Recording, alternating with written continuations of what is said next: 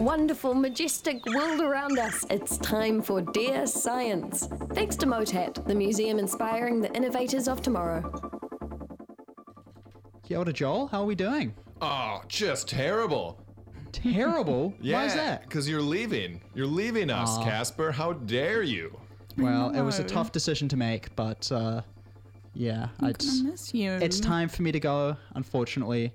I'll be very sad to be leaving the Tuesday Wire and leaving you guys. Yeah, we're gonna cry next week. There will be tears. We're going to cry this week. Exactly. I really appreciate that. Well, to I set understand you we off have right, A kind of celebration. we have a bit of a celebration in order.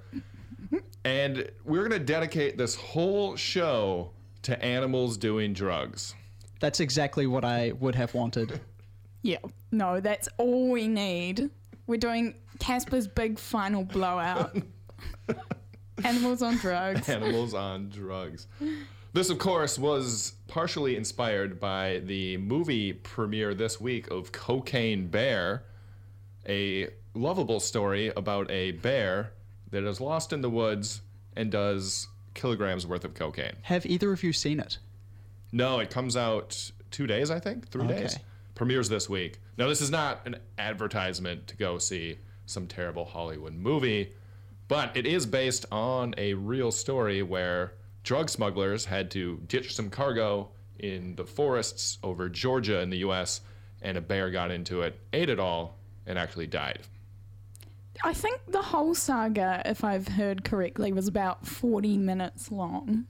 And they've turned it into like a feature-length film, so I don't know how they've done that. Do they have footage of the actual bear, or is it recreated using bear actors?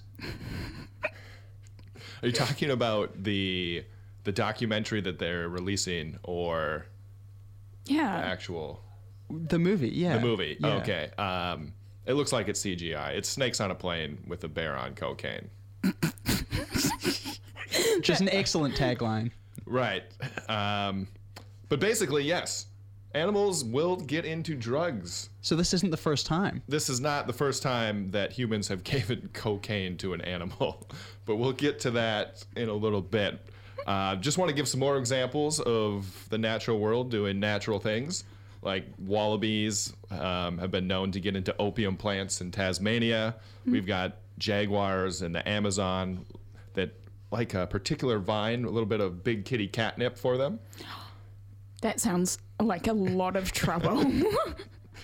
And then you have vervet monkeys in the Caribbean who will literally go and steal drinks from tourists. Oh, no. But only like alcoholic drinks? Well, yeah, alcoholic drinks, but some of them actually prefer non-alcoholic. So they're actually mimic humans in that sense, where some of them are like 12% heavy drinkers, whereas others are more moderate. And it's usually the youngest monkeys that are the biggest party animals. Do we have a lot of documentation on the effects of a drug like alcohol on different animals? It does affect different animals differently. So bats, for instance, if they eat fermented fruit with alcohol in it, they can have huge blood alcohol content, but they don't seem to be affected by it, whereas primates and humans will have a completely different effect. Well, you see it with tuis in New Zealand. They'll eat fermented berries and then go absolutely nuts. Fly into windows, find them in bushes. Like a caruru or something. Yeah, yeah. Yeah, one of those flew into my window when I was living out in Titirangi. Yeah, most likely. So I just have to assume it was intoxicated. Yeah. Drunk driving. New campaign idea, Waka Katahi. Yeah. Right, so there are some examples, but I want to hone in on just a few examples that are of particular interest, and I want to start with our friends, the dolphins. If you recall, They're just like us. they like to party quite a bit. They have very intricate social structures that no other animals other than humans have. They are very liberal in their sexual activity. This is a throwback to one of Joel's first ever Dare Science show, which I unfortunately wasn't here from, but I've heard intense stories about Joel's dolphin interests. Dolphin orgies did come up. And also they are have no problem with same-sex interaction as well. Love it. So they're definitely down to clown. And we even have some evidence now that they will pass around pufferfish because it contains a very specific toxin that gets them high. No. How do you imbibe pufferfish? They don't eat them.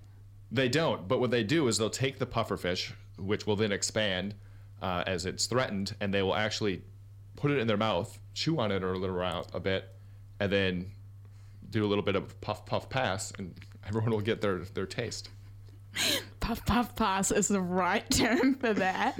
Right. And so, like, it'd be interesting to see how that would change their social dynamics.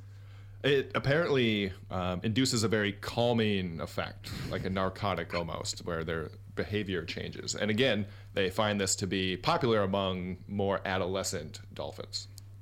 That is so interesting. Like, Do we know if this is taboo in dolphin culture? Or I suppose we can't really have information on that. Yeah, we don't have all the details at this point. But clearly, more research is warranted for dolphins. Dolphins, they're doing crazy things out there. they're really out there on a different vibe. Yeah, as soon as we can decipher the clicks, we can figure out if the kids are getting in trouble. They could be like, stop doing that. Stop it with the pufferfish.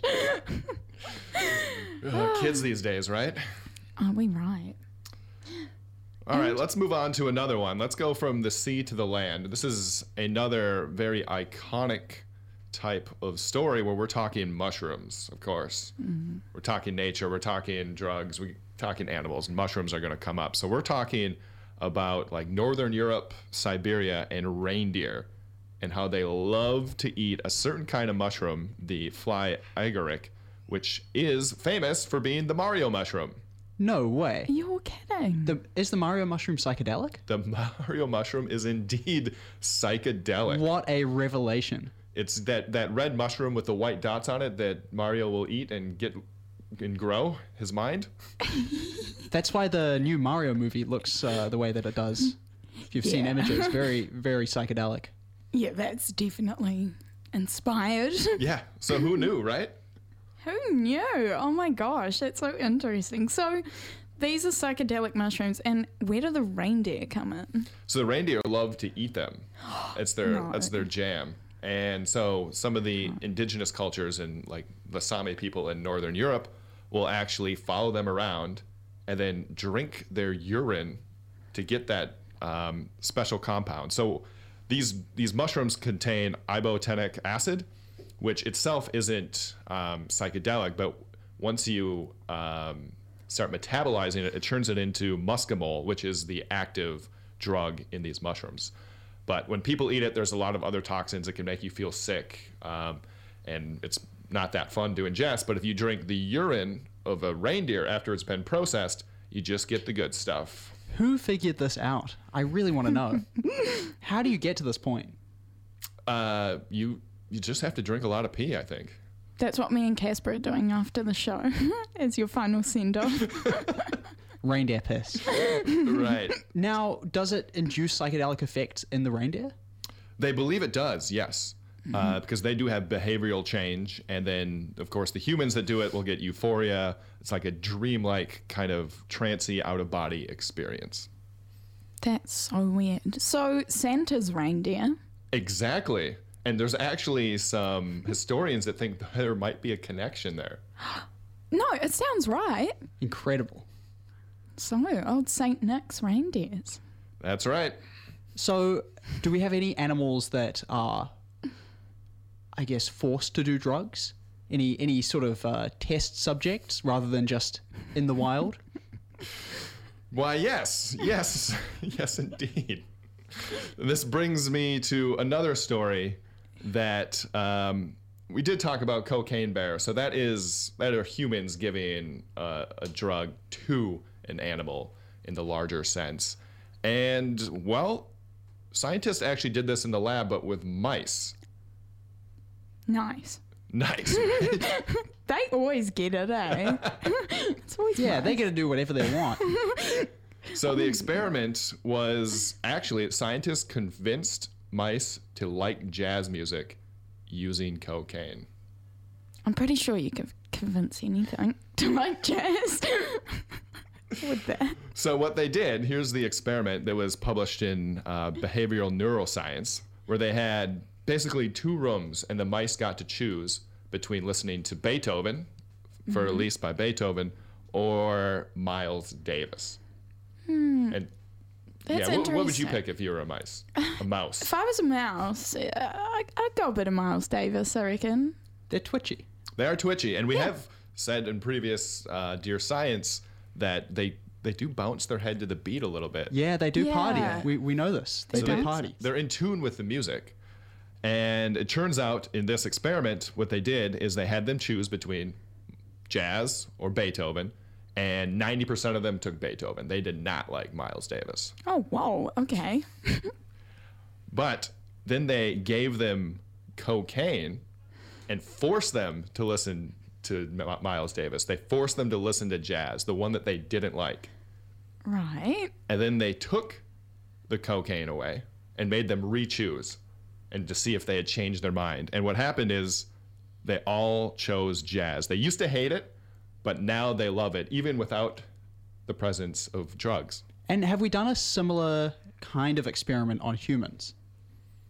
I'm not well, I'm sure there are a lot of people that are doing this experiment outside of the laboratory. But something to work on, maybe. Something we might need to investigate further.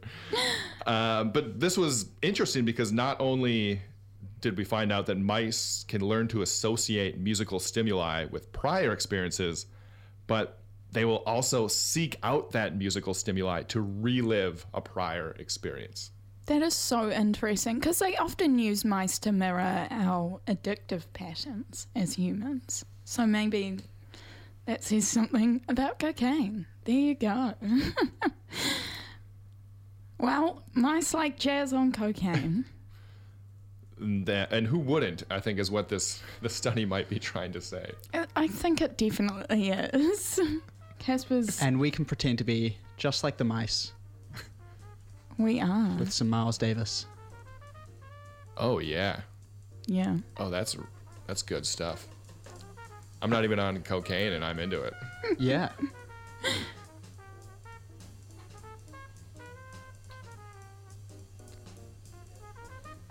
Well, thank you, Joel. Thank you, Millie. Thanks, Joel. This has been an excellent Dear Science and a very nice send-off. Thanks, Casper. Yeah, party on, you wild and crazy party animals. We'll get a hold of some pufferfish, hopefully. Yeah. Catch us in town tonight. Me and Casper, don't talk to us. Just have a puffer fish in your mouth passing back and forth.